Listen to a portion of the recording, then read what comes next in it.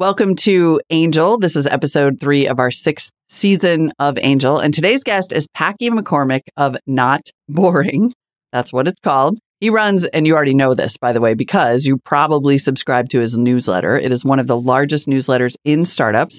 Packy just invested his first $10 million fund over the last 6 months, and he is now raising fund 2.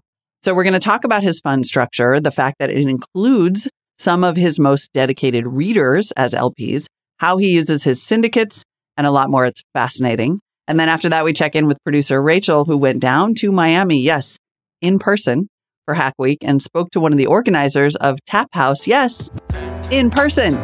It's going to be an amazing episode. Stick with us. Season 6 of Angel is brought to you by Our Crowd. Our Crowd helps you invest early in pre-IPO companies alongside professional VCs. If you're interested in investing, you can join Our Crowd for free at ourcrowd.com/angel. LinkedIn Jobs. A business is only as strong as its people, and every hire matters. Post your first job for free at linkedin.com/angel. And the Embroker Startup Insurance Program helps startups secure the most important types of insurance at a lower cost and with less hassle. Save up to 20% off traditional insurance today at embroker.com/twist. While you're there, get an extra 10% off using offer code TWIST. All right, everybody, welcome to episode 3 of the 6th season of Angel. This is a podcast we started when I wrote my book, Angel, and it's kind of like a sister podcast to This Week in Startups. We candidly post it to 2 different feeds. There's the Angel feed if you want to go look for that and just geek out to those pods and download them all in your player, or you just listen to This Week in Startups. And we started thinking of seasons and doing 10 episodes at a time to talk about a theme. And so we did the 3 Comma Club, people who had over $1 billion in assets under management in a recent season. But for this season, we thought so many people are starting venture funds, micro funds, SPVs, syndicates, and they want to figure all that out. So why don't we start season 6 with first-time funds? And, sometimes people will be on their second. Maybe they've got a little experience previously. But that's the general idea here is people are starting their own brands in the venture community. So first-time funds is our season 6 theme. We started with, Molly, 2 really great interviews. Maybe you could catch people up on episodes 1 and 2. Yeah, Mac the VC with Rare Breed Ventures, which is just a must listen. Go back and check that out. And then I got to sit in on the second one, David Rosenthal with Kindergarten Ventures. Great story about how he came up with that name. Those are both excellent listens and kind of come at a couple different directions, right? One is just like sheer brute force work and hustle. The other is hacking the system a little bit to build the fund that you want. And I sort of feel like you, Packy, are going to split the difference between both of those things. So super interested in this conversation. Today's guest, Packy McCormick of Not Boring, one of the largest newsletters in startups. So taking that media approach, which we are so familiar with. Yeah. Learn from the best. Well, it is a playbook and it does work because you are pretty honest about the fact that, and I kind of think it's like one of your best editorial devices is like, hey, I don't necessarily know anything. I'm trying to figure it out like y'all. And so let's figure it out together through the newsletter, podcasting, and social media. And that I think is kind of refreshing because one of the things that I find incredibly obnoxious is VCs who think they know everything, especially when they've done nothing. So somewhere along the lines, people are like, well, Fred Wilson is blogging and Mark Suster's blogging, Brad Fell's blogging. Therefore, I need a blog. But they might have been like associates or somebody very new, and they're definitively giving advice. And I'm always very careful, even 11 years in as an investor, to giving advice. I like to have a dialogue. So maybe you could talk a little bit about your editorial angle, your editorial philosophy of how you tackle new subjects. So I think it's kind of interesting. For sure. Yeah. I mean, first of all, thanks for having me back here. And as I think we talked about last time, my last experience before writing this newsletter was working at a startup that raised $120 million and sold for $3 million. So if I came out of that experience and then came into this and told people that I knew what to do and what they should be doing in something that I that failed when I was very involved in it, and something that I wasn't involved in, like that would be fairly presumptuous of me to come in with that kind of previous experience and tell people that, I know exactly what they should be doing. The other thing is, after being in one company at Breather for 6 years, I wanted to come out and explore. And the whole reason I started writing in the first place was just to explore different areas and learn new things. And my memory is kind of terrible. And so actually just kind of writing after I read a bunch of stuff was really useful. But again, if I'm going to be writing about a bunch of industries where people who are reading the newsletter spend their whole entire lives working in that industry, and then I come in from the outside after having read a few things in a week and say, this is how you should be doing it, of course I'm going to get something wrong, and often get a lot of things wrong. And then on top of all that, obviously, on the venture side, people get things wrong all the time. You have to get a few right in a really big way, but people get things wrong all the time. My friend, Lenny Ruchitsky, who's also an angel and has a small fund, released his findings on his first 140 angel investments. And he said that the ones that ended up doing best for him so far are not the ones that he would have expected would have done the best when he made the investments. And so I think even when you do well, it's impossible to know how you're going to do well in a way that's kind of repeatable as far as I can tell so far. Maybe if you're much smarter, you can figure that out. Yeah, talk to us a little bit more about this sort of like learning in public and then also opening the curtain as you go into fund 2, right? So your technical first-time fund manager was the initial Not Boring Fund. Tell us a little bit about how much you raised, what were some of your big wins, and how it's going with fund 2. Sure. So fund 1 I raised back in April of 2021 after doing about 25 SPVs before that. And on the SPV side, I have a bunch of wins like Main Street, On Deck, Composer, Ramp was an investment, Stitch, which just raised at $1 billion valuation. So a bunch of really good ones kind of out of that cohort of 20 to 25 SPVs. Raised a fund out of that, have some really interesting ones. I mean, it's so early. The average life, when I wrote my kind of fund update a couple of weeks ago, the average life of companies in that portfolio is 5.5 months old. So it's very, very early here. But companies like Sound XYZ, which is doing music NFTs, Brain Trust, which actually had its token launch, which is a Web3 talent network that's growing really, really fast and doing really interesting things. Companies like Market to Hire, Rare Circles, which just raised kind of Ramp again in Fund 1. There's a bunch of companies that are doing really, really well out of the gate, and then a bunch more that are in the middle of fundraising now or getting marked up as they should. I don't think this market's going to derail the good ones. Hopefully not, but so far so good on Fund 1. Well, that's a great place to pick up. You the first fund was 9.9 million, 79 companies. I believe, did you raise that fund in public? Did you use the 506c designation to be a public fundraise? I did. So for both funds, I kind of got the anchor checks in and then opened up the last little bit for Not Boring readers. In both cases, I did it again for Fund 2.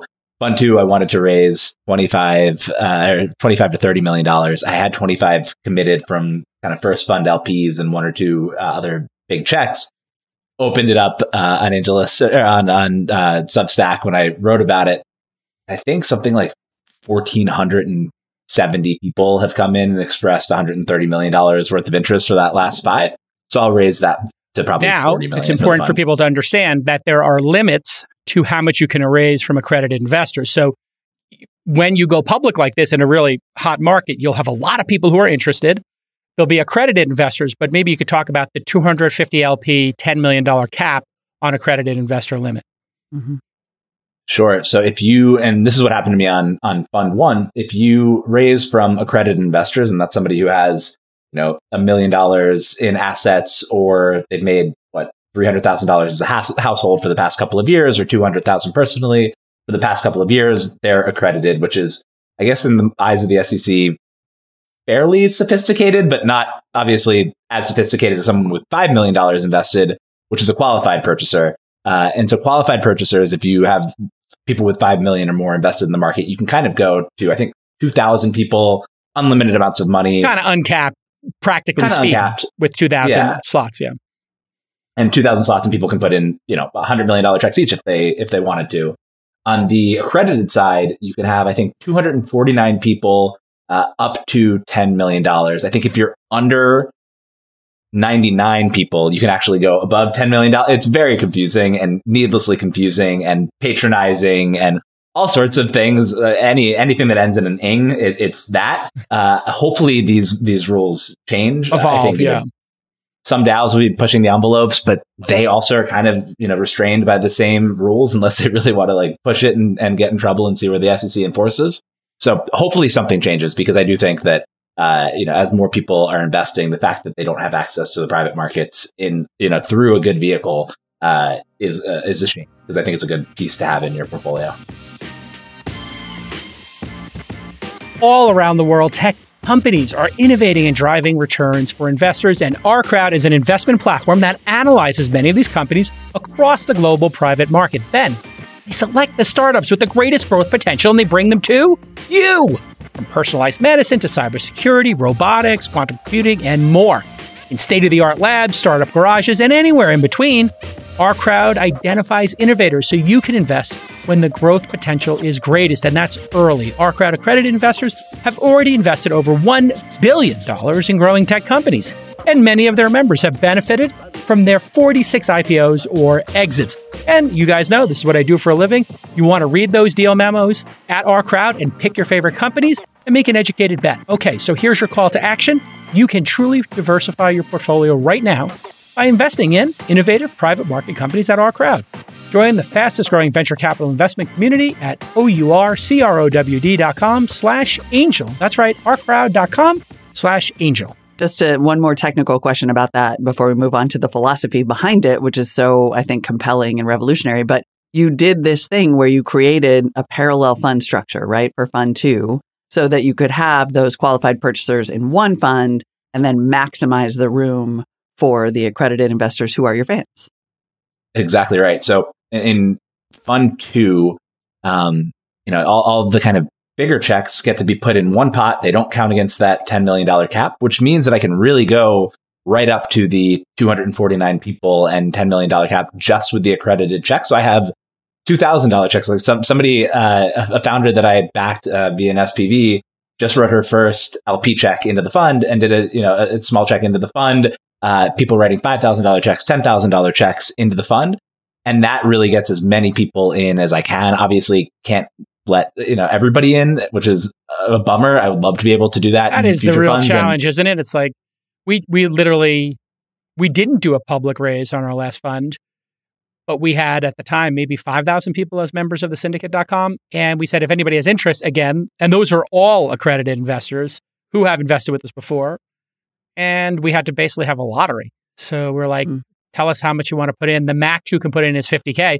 So we had to put a max on it. And then so you think about capital formation, Molly, in this country, if we want to really try to put more money into startups, we basically are saying we're not even talking about the 94% of Americans who are not accredited. They are not allowed to participate. Right. Like, forget just it. That people. Top 6%. You got to buy crypto. You're on your own. Yeah, go buy crypto or go to Vegas or go play, go bet on the horses or scratch off lottery tickets. Mm-hmm. The 6% who have a lot of money, who are in the top 6% of the country, we're limited in how many of those we could have, which then takes people like Packy or myself or now you, Molly, and we can't do our best work. And so I think a very reasonable, I don't know what you think about this, Packy, but I think a reasonable concept here would be to just add a zero. So let's go from 10 million to 100 million cap, and let's go from 250 to 2,500. So yeah, it's 10 times as much, but what's happening now is we're having 10 times as many funds, maybe more, which is good, I think, arguably. But there's no reason to not let more people participate in this part of the economy. And then maybe we could actually say to non-accredited investors, hey, you could be 10% of those slots. So you could have 250 non-accredited, and you could limit them to, I don't know, $5,000 each. So we could just have like a little tiny onboarding for, I don't know, the next 5 years. So for the next 5 years, non-accredited kids can put in 5,000. You can only have 250 in a fund.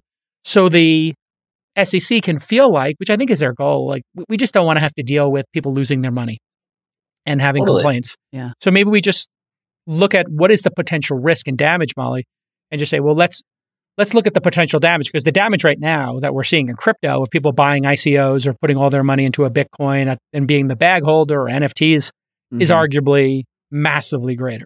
Well, and then we should say that with respect to something like your fund, part of the reason that we're haggling over how we handle this going forward is because this is kind of this new model, right? It's like Patreon on steroids. You're in a situation where you're a media first fundraiser and you literally have, I mean, I got an email the other day from somebody being like, how can we get involved as an LP? And I'm like, I don't even know how to evaluate this. Sold out is the answer. Do I ask you how much money do you have? Like, what happens now? But like, that's pretty new, I would think. I think it's fairly new. It's certainly not, the first time that as Jason pointed out, VCs have written. Some, very famous VCs started out as writers and then became VCs. But I think this idea of kind of raising a fund on the back of a media entity is relatively new. And it wasn't, something that was intentional by any stretch of the imagination when I did it. So you can see where the SEC is coming from, right? Like you could imagine someone like me who has a newsletter with a lot of people following it, who has less qualms about just taking as much money as possible and taking high management fees. Like I have management fees only out 4 years instead of 10 years. So like it's, I think, a very like kind of generous structure. And obviously I'm trying to generate the best returns that I possibly can. Mm-hmm.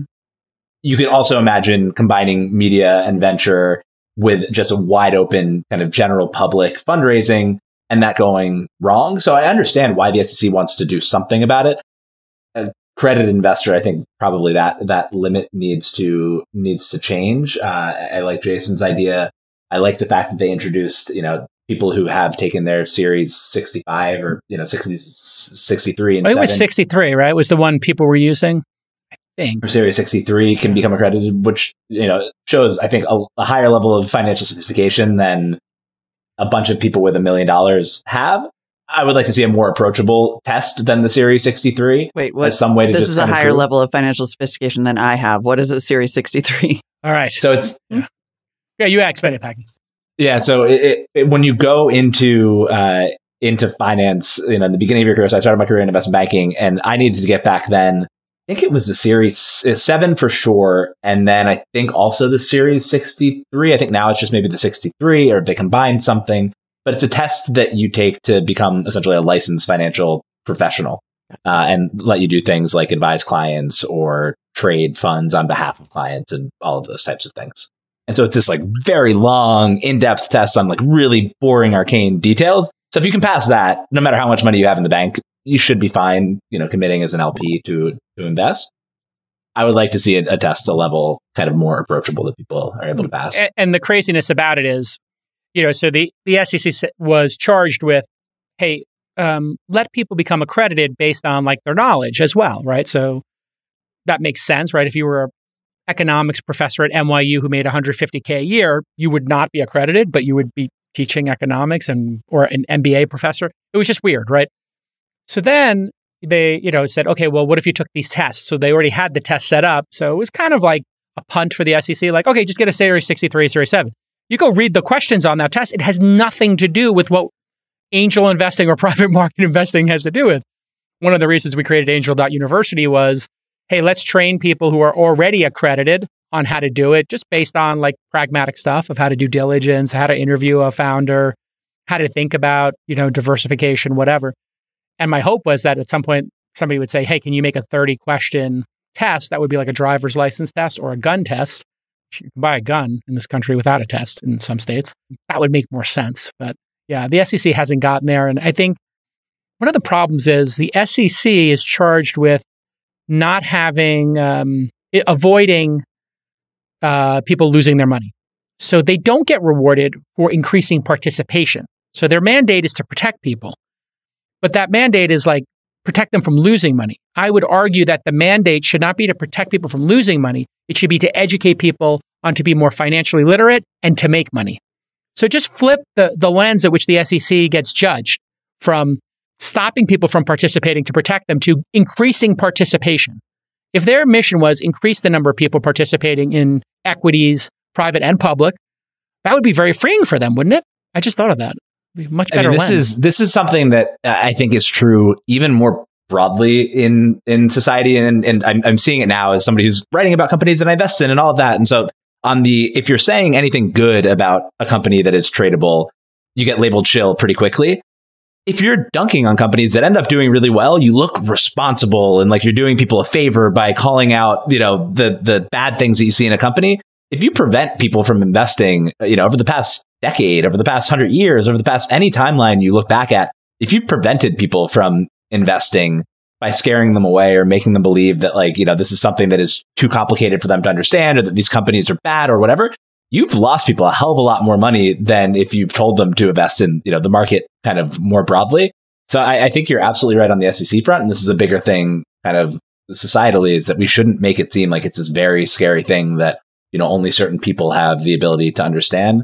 And then I think that's particularly true when you're talking about LPing into a fund as opposed to making kind of individual investments. 100%. Yeah. These days, it can be hard to find and hire the right candidates for your small business. Don't I know it? That's why LinkedIn Jobs made it easier to find the people you want to talk to faster and for free. When you create a free job post on LinkedIn, it takes just minutes to create and reach the world's largest professional network of over 770 million members. That is crazy how big it's gotten.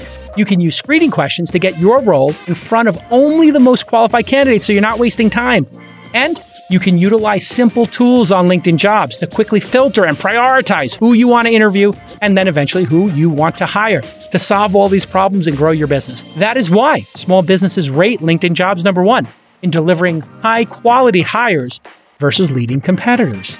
So here's your call to action. LinkedIn Jobs helps you find the candidates you want to talk to faster. Did you know that every week, nearly 40 million job seekers visit LinkedIn? Pretty incredible, right? So post your job for free at linkedin.com/angel. Once again, that's linkedin.com/angel to post your first job for free. Terms and conditions apply because they're giving you something for free.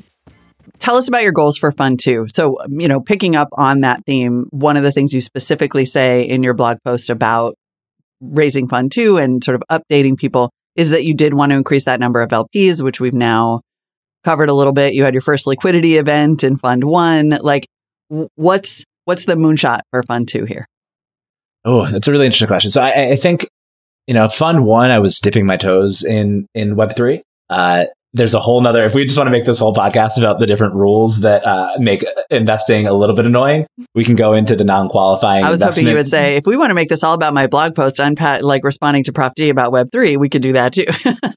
I actually had a lovely conversation last night with somebody who works on his team who happened to be at an event that I was at. And I mean, I think that is a very good example of someone who looks like they're being responsible by dunking on things that could make people money if they approach it responsibly and don't write the whole thing off as a scam. So I do think that is, one of the things that I had in my mind when I said that. But back to Fund 2. So really, I think if Fund 1, I invested about 15% in Web3 startups. This fund is about a third in Web3 startups, and really trying to make bigger bets and kind of back companies with more force and get more involved. Certainly will be kind of a similar size portfolio as Fund 1. So about 100 investments in Fund 1, about 100 investments in Fund 2.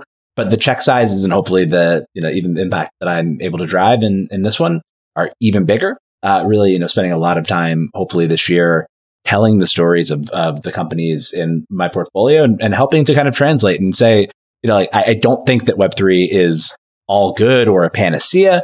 And I also don't think it's a scam. And let's look at each one of these businesses on a case by case basis and understand, are there things that tokens or DAOs or NFTs let them do that are actually advantageous to the core product that they're trying to sell?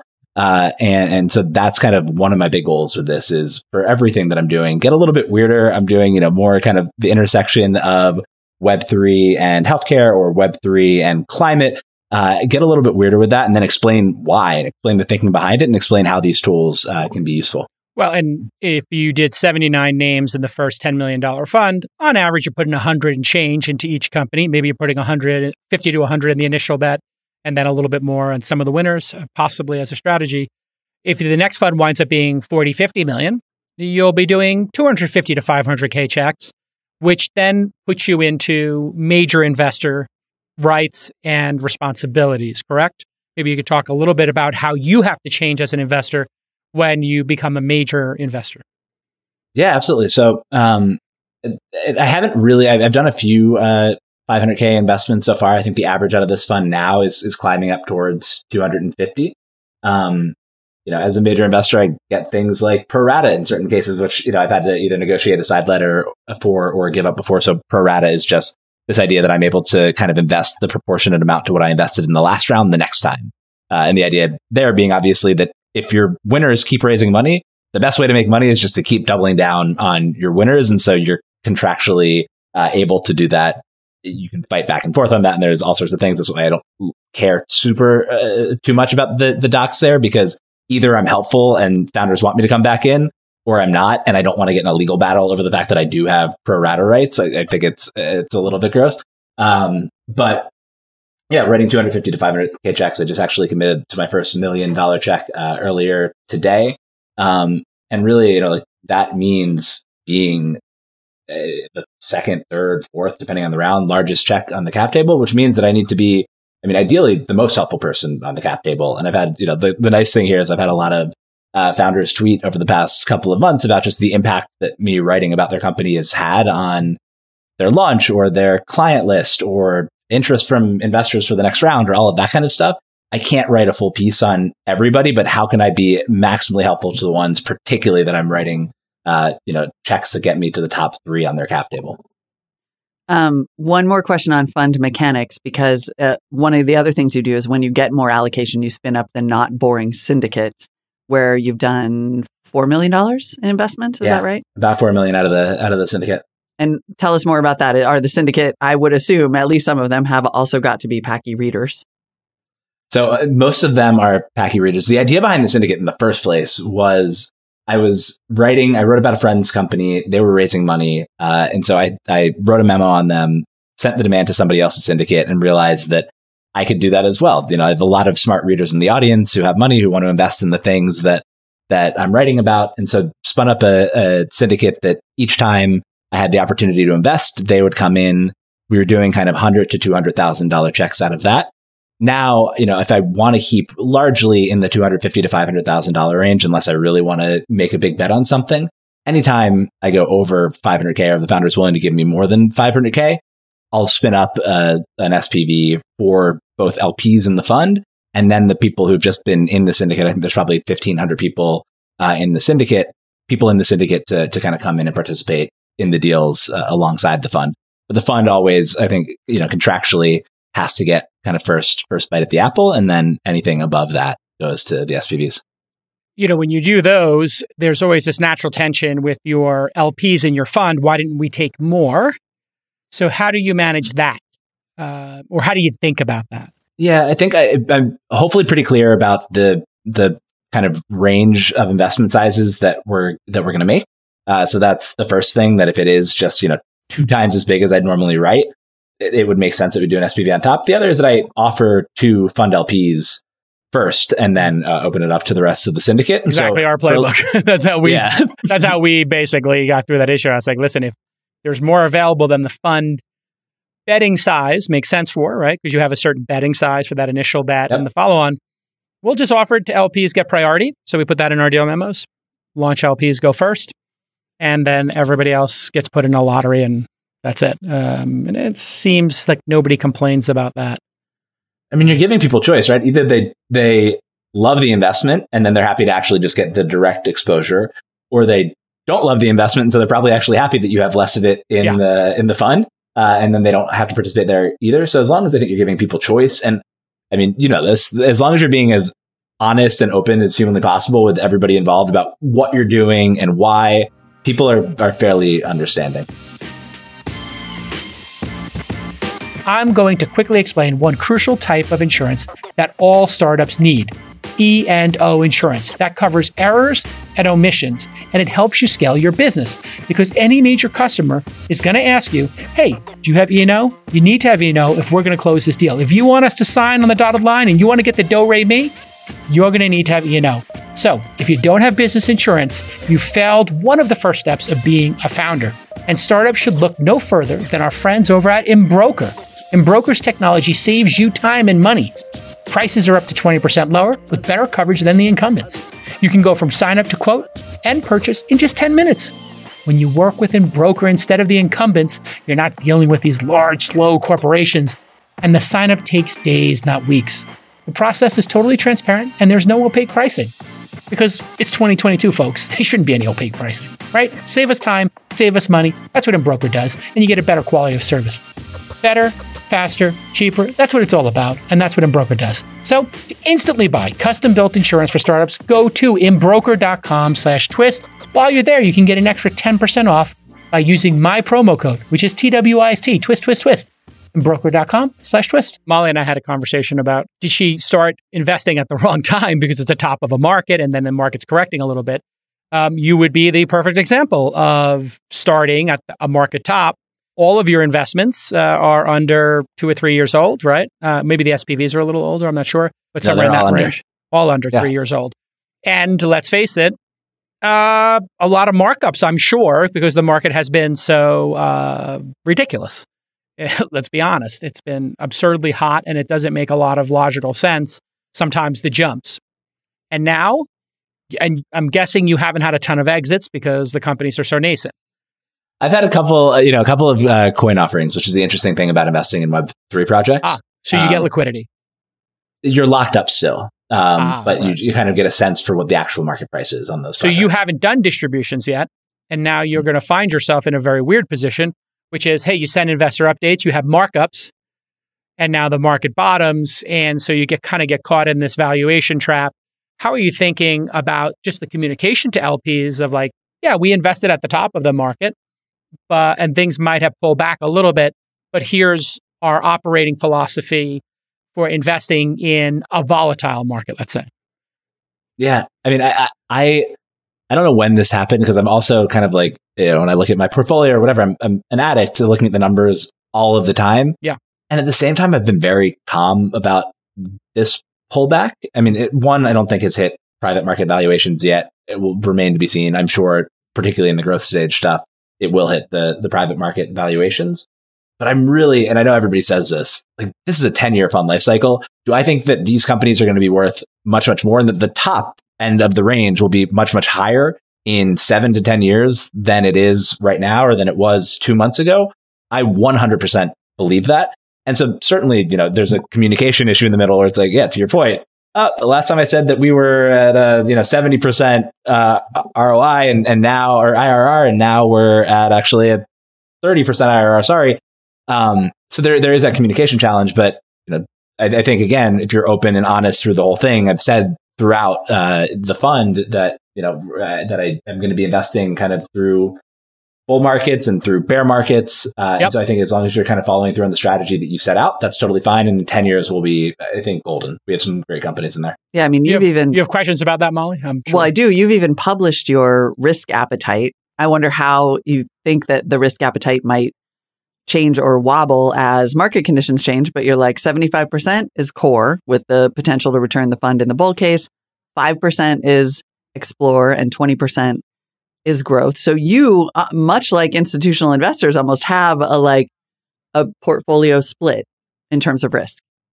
Totally. I mean, the that you tell us about. I mean, by the way, that you tell people about. Like when I first started covering venture capital as an industry 5-6 years ago, being like, I want to try to untangle this black box.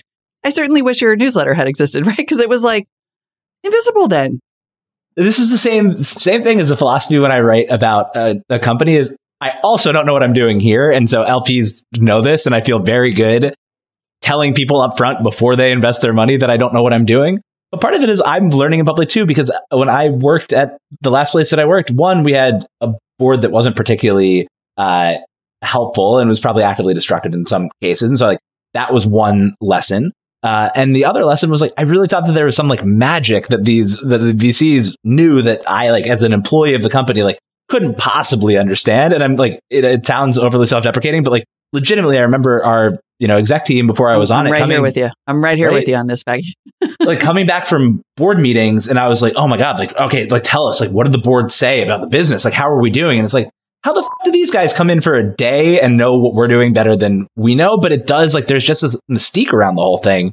And so a big part of this is just demystifying this whole thing. Because if an idiot like me can do it, it is not rocket science to do this. It's not rocket science. You're an ATM, you're picking companies, you're placing bets, and you're trying to be helpful. And the interesting thing is, because I'm kind of between this new group of people who are raising and doing really innovative things like 506C, raising publicly, which I never did because I was part of that tail end of traditional VCs where they're like, don't do that. But I also had syndicates and was already used to kind of talking about what I was doing. So I was like one foot in both places. As an LP in some of the top firms, they don't send these like frequent quarterly updates. You get an email once a year with your audit. You get a distribution and they explain to you your cost basis, your cash in, cash out, and you're done. I'm talking about the top most elite firms in the world. Then I start LPing some of these new funds, Molly, Packy, and I'm getting emails like every time one of their companies gets marked up.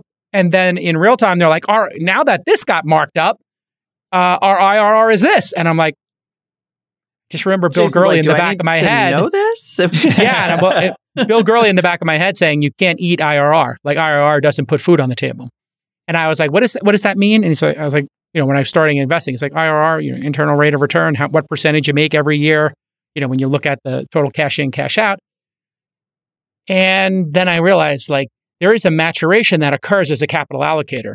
And the people who've been doing it for decades, they're just like, how much cash did my LP put in? And how much cash did I put in their pocket?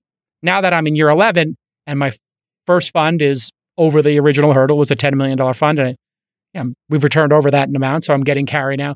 I'm just like, it's just about cash in, cash out. But for the youngins, they're sending these like colorful updates with icons and this is up, this one's up, we're at 17x on this, 5x on this, 4x on this. And I'm like, on paper, And I just thought to myself when I started getting these, like, what happens if the market corrects and these things go down and you just told people you were at 120% IRR? You were more than doubling the money every year. Like, not sustainable. I mean, the other fun thing about IRR is that it degrades over time. So if the valuation stays the same and you just sit there, it gets lower and lower and lower and lower. So even if nothing bad happens, your IRR just naturally drops until something good happens. Explain what that means to people who don't understand the math here. This would be a good chance to educate folks. Mm-hmm. Yeah. So the internal rate of return essentially looks at like kind of the annualized rate of return on the money that you've invested. Sure. And so if I put $1 million into a company today and like tomorrow, the old Instagram story where, I think Thrive invested at 500 million and then it sold for $1 billion in like a week. The IRR on that is absurd because you annualize that. And so it's essentially like, wow, if you play out that double over the course of the year and it just keeps doing it at that rate, like this is a 1,000,000,000% IRR. I just, in my last update, talked about an investment that I had that was a 15 billion % IRR at the time. It was a token, so it's both gone down since, and there's just been more time, and particularly early on, it's very sensitive to every day. So now it's probably, 1,000,000% IRR or something low like that. But put that in there as a joke. Like no one is expecting me to return. It is literally a joke. Got it. It's a joke. Yeah. No one's expecting me to return 15 billion % there. But IRR is just a good way to kind of measure on like a fairly normalized basis how your fund is returning over time. And it then normalizes for how long you've been around. Obviously, a fund that is less than a year old, like my fund, will not have the same return on invested capital that a fund that's been around for 7 years might have. But our IRRs could be consistent and I could be kind of pacing towards that. And the average, just so people know, on IRR, a 20% IRR might be average in venture, 25, 30% if you're early stage because you have a larger acceleration. But in a market like this, Molly, where you'd have a company that was worth 10 million become worth 100 million in the same year, I mean, all of a sudden the IRRs get out of whack. When I had the Uber investment, at a certain point, when I went out to raise whatever my second or third fund, my IRR of the Scouts fund, which was 600 invested, 120 realized, or 110 million realized, was over 100%. And I just said to everybody jokingly, I can assure you of one thing, my IRR only goes down from here. Yeah. Right.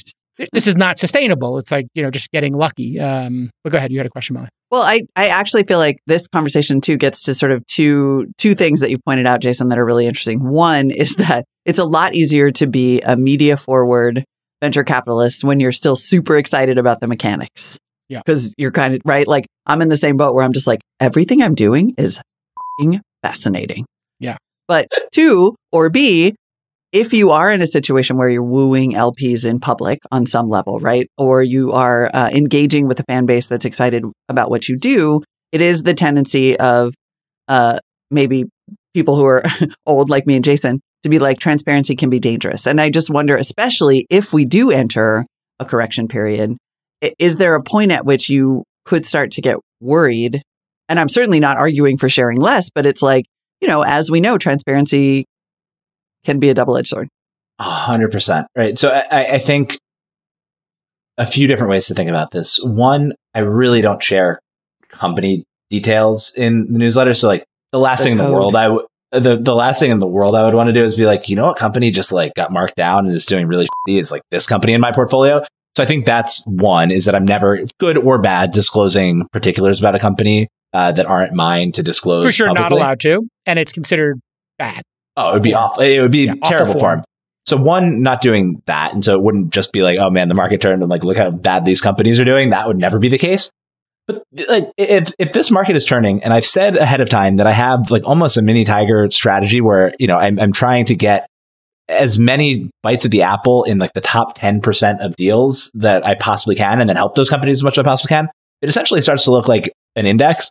And so anybody who's reasonably smart as an LP will say like, oh, he has an index on this market that is doing horribly. I wonder how he's doing.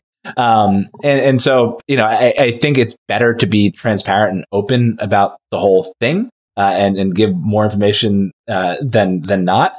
Otherwise, I think people can come to the conclusion on their own, and you might as well be honest. I guess the worst case scenario for this, and where it will be tougher for me to be, honest, but will, hopefully have built up the muscle, is in year 3 or 4.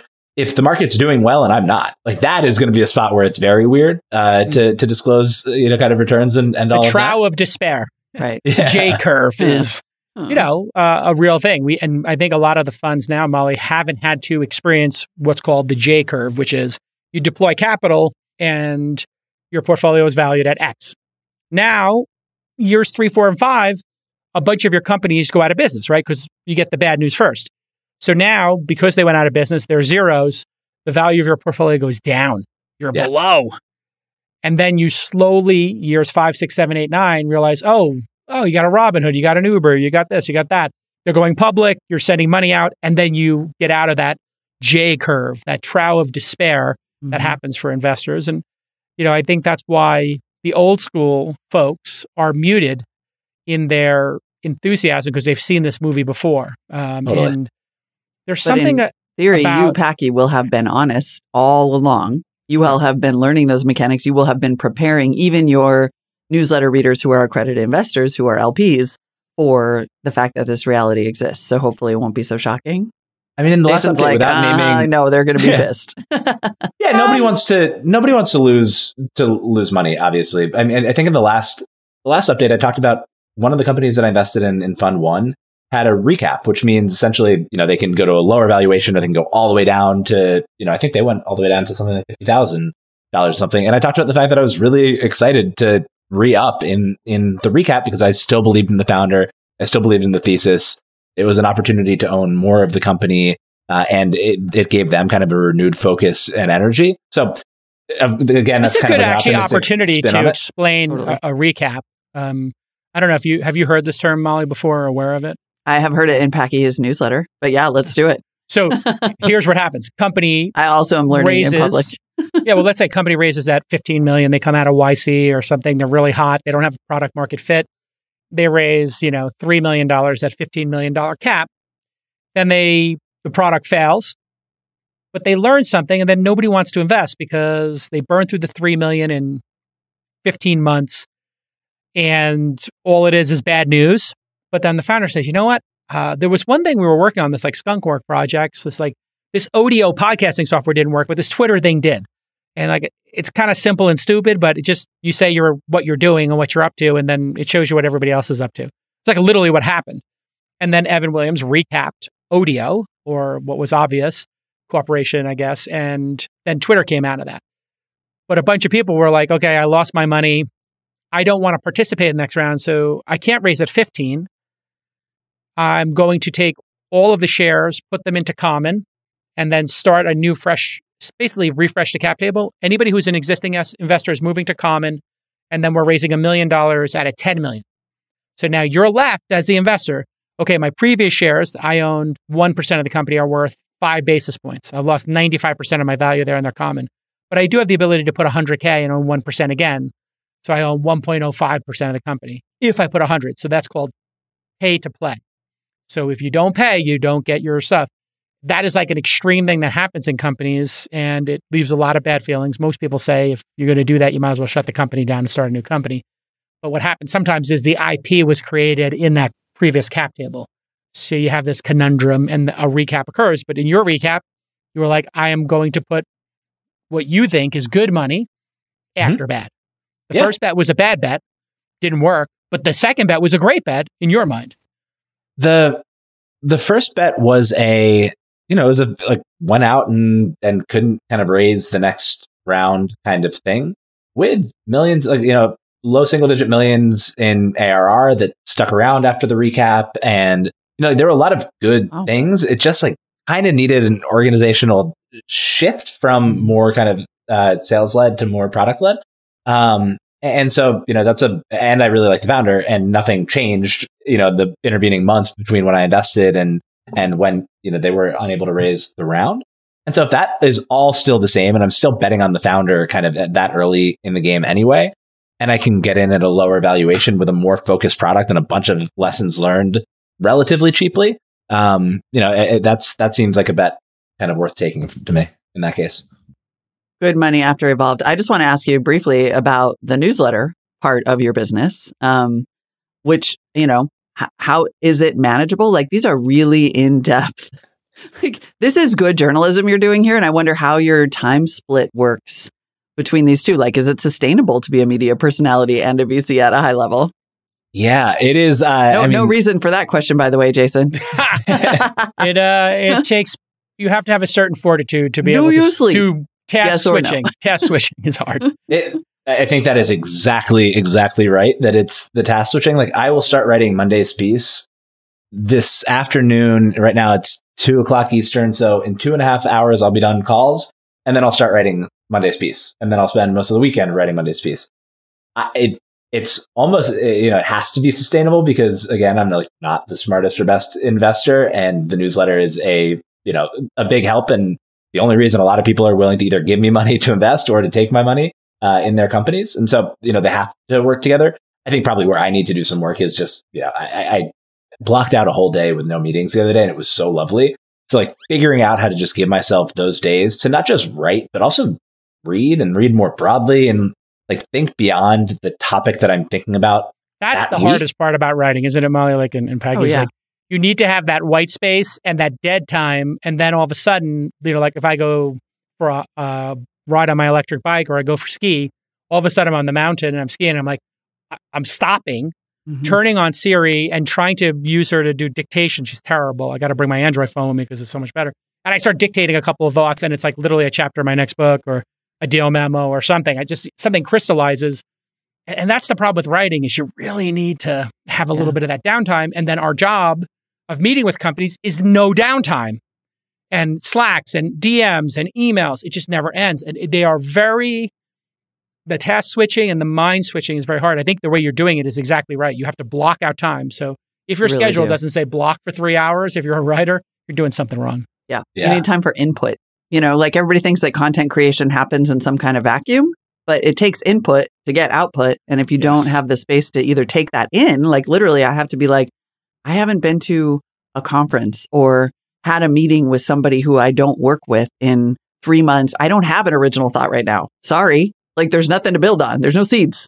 I think if you went back and look at my post, you could tell when I've had periods of, exploration and not, because the ideas are a lot more creative when I've had time to think about something other than what was right in front of me.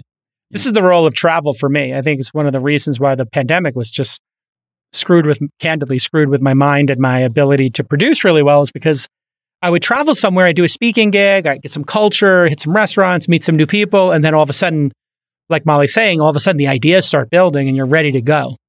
But listen, Packy, great job on your second appearance. Fund 2 is closed, or your Raising in Public is still open?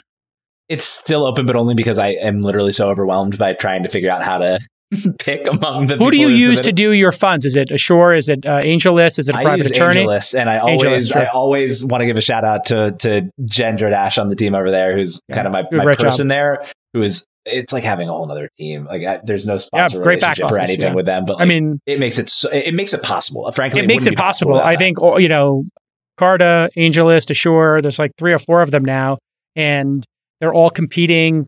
Better prices, better service, and it's really one of the reasons, Molly and Packy, I think that this revolution is happening. Is when I started, the back office was like, I'm calling my friend at Sequoia and like, can you explain this to me? He's like, yeah, come over. And, it's literally 4 hours of me meeting with their team, trying to get all this education.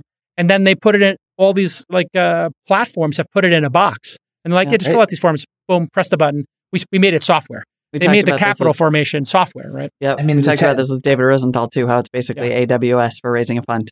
I mean, Kindergarten Ventures at the size that they did Fund 1 just wouldn't work if you were even just paying for legal fees outside you'd be at $250,000 in legal fees to $500,000. It would be 2.5 to 5% of your fund would go to the legal fees and the formation. But when it's 100,000 or 50,000, it's palatable. It's 1%. It's okay. Yep. All right. Let's do your plugs. What are you doing? Where can people find you? They should know by now, at least from the start of the show. But I know it's Packy M, PACKYM on Packy Twitter. M on Twitter. What else? I know that. At Packy M on Twitter. Notboring.co. I should probably, notboring.com has like a stick figure on it, and that's it. I should probably just try to buy that, but notboring.co. And those are really the two you can normally kind of find. You're in the world. You're in the world. That's it. All right, Packy, great job on the pod. Great second appearance. And let's have you on for like a news roundtable at some point. Great job. Great to be here. Thanks for having me. See you on the internet. Be cool, brother. All right, everybody. I told Rachel that if she had the audacity and the fearlessness to take out a Zoom recorder, not Z-Zoom, X-Zoom, the proper Zoom for NPR public radio folks, if she took that out and she did some Vox Populi man on the street, interviewed people, I would pay for her ticket to Miami. Did you understand the assignment? Definitely did. Last minute. Yeah. I will say that this is the part where I should take some credit for telling Rachel to go buy a Zoom recorder. I was like, no, if you're a woman on the street, you need some gear. I'm pretty sure we're going to pay for that. So hope that's cool with you. What does that Zoom recorder cost? That looks like $500. You hit the nail right on the head. It was right around that with the insurance. You invested $500 in your career, Rachel, to buy that? Don't fire me. You really bought that on your own? No. Oh, Heidi. I was with bank Heidi. I'll pay for that. Yes, obviously. Yeah, I will say I went full boss on this one. I was like, Rachel, go buy a recorder. Yeah, put it on our credit card. Yeah, the renting you need to already be in their system for like a few days or a few weeks in New York to rent one. Because they're worried about me breaking it. Now if you use it 10 times, it pays for itself. So you started interviewing people live and in person. I watched it. It was good. It's a good start. Thank you. Yeah. So tell us who you interviewed here at Hack Week in Miami. So I got to interview a ton of people, and the one where the audio came out the best, because this is my first time using a Zoom recorder. His name is Eric Button. He is the co-founder of Tap. If you want to check out their website, that is Try Tap. Tap builds low-code tools for businesses to offer crypto as a payment method. And honestly, I met him because I mostly worked out of the Tap house. They had a really cool house, and it was free to just go and co-work over there. And Eric will be on the show today, and we talked about why Tap actually sponsored a house for Miami Hack Week and the Gen Z tech people meeting each other in person after multiple years of just online Twitter interaction. Why do I get the sense, Molly, that we're going to be hosting a This Week in Startups Hack House in Miami and Austin, and Rachel's going to be running? Look out. I mean, if it can coincide with the F1. Yeah, right. I don't see why not. Coming soon. I got the inside scoop for the next event. It's ETH Denver on February 11th. So maybe I'll catch me out the ETH Denver with a Zoom recording. Catch me outside with my, instead of these hands, I got a Zoom recorder. Well, this is OK Boomer certainly turning into a vibe. So good on you. This one hit different. And you understood the assignment. How many of these TikTok memes do I have to drop in one sentence? Molly's like, what is you hit all of them. Like, what do you want us to do? Should we clap? Like, no, that's like, good. Speak English. Chronically I mean, you had, honestly, what could I add? That was so Gen Z. Well done. I think I used all of those colloquialisms correctly. Okay, Boomer, here we go. Okay, Boomer. Hello, everybody, and welcome to the first in real life recording of OK Boomer. This is Rachel reporting straight from Miami Hack Week. Today, I am joined by Tap co-founder Eric Button. I met Eric on Twitter like I met every single other person here. Let's go. Eric, let's talk about Miami Hack Week. Where are we right now? Yeah, so I'll just give you a little bit of an introduction to what Miami Hack Week is. So it's a little bit different from a standard hackathon in that all the houses are spread across Miami, and each house has maybe 10 to 50 hackers working on different projects. It's a very low-key hackathon in that there's no rules. A lot of people are here to meet each other rather than win prizes. So that's what Miami Hack Week is. And we are sitting right now in Tap House. Like I said, he's the co-founder of Tap, so this is their house. It is absolutely gorgeous. I'm going to try to get a tour of it after our recording. Can you explain to us how you were actually able to get a house this beautiful and how many people are here right now? Yeah, so Miami Hack Week, the first Miami Hack Week was actually last August, 2021. And that's actually where I met my co-founder. So needless to say, I appreciate the value that Miami Hack Week brings. So that's why we were like one of the first startups to go ahead and sponsor a house. We are definitely in an employees market. So this is a way to send a message that we are a place that values having a good time. And it's essentially courting employees, and it's part of our 18 to 24 month, top of funnel game plan to attract great talent. Awesome. So what does Tap do exactly? I know you guys are looking for people to hire, but what do you actually do? Yeah, so we're actually a New York-based fintech. Very cool. I've met so many fintech founders here, more fintech founders than I ever have before that are around our age, which I think is incredible. I think it's a really interesting field that not a ton of young people generally gravitate to because it's not a consumer product as much as like creating, I don't know, like a new workout brand or an app that deals with communication, which we've met like a ton of people here that have had apps doing that. So very cool that you're doing fintech. Do you think in the next Hack Week that you could see people from more established startups or even maybe like corporate companies, like FANG companies coming here and searching for talent? Or do you think that this is going to kind of stay within our little Twitterverse? How low-key do you think this is going to get? Do you think this is going to blow up? Yes, so I think that's two different questions. One is whether FANG is going to look for talent here. And the other one is, will this blow up? I think FANG may not actually find the best talent here because people often come to Miami Hack Week. There's a lot of FANG employees actually here this week, and they're here to maybe find their next slightly higher risk, higher reward step. So that might not be the ideal FANG employee. On the other hand, I am very bullish on Miami Hack Week. If this trend continues, it's going to be a massive event going forward. Whenever the next one is, it's going to be huge. So, considering New York City feels like 2 degrees right now, I am also very bullish on Miami. Any weekend that New York feels like 2 degrees, I would love to be here. I think this would be an incredible opportunity. I personally would love to see startups that have disposable income that are looking to hire kids come here, because one thing that I've noticed is there are a ton of kids that didn't have a college education, whether they dropped out of school, chose not to go to school.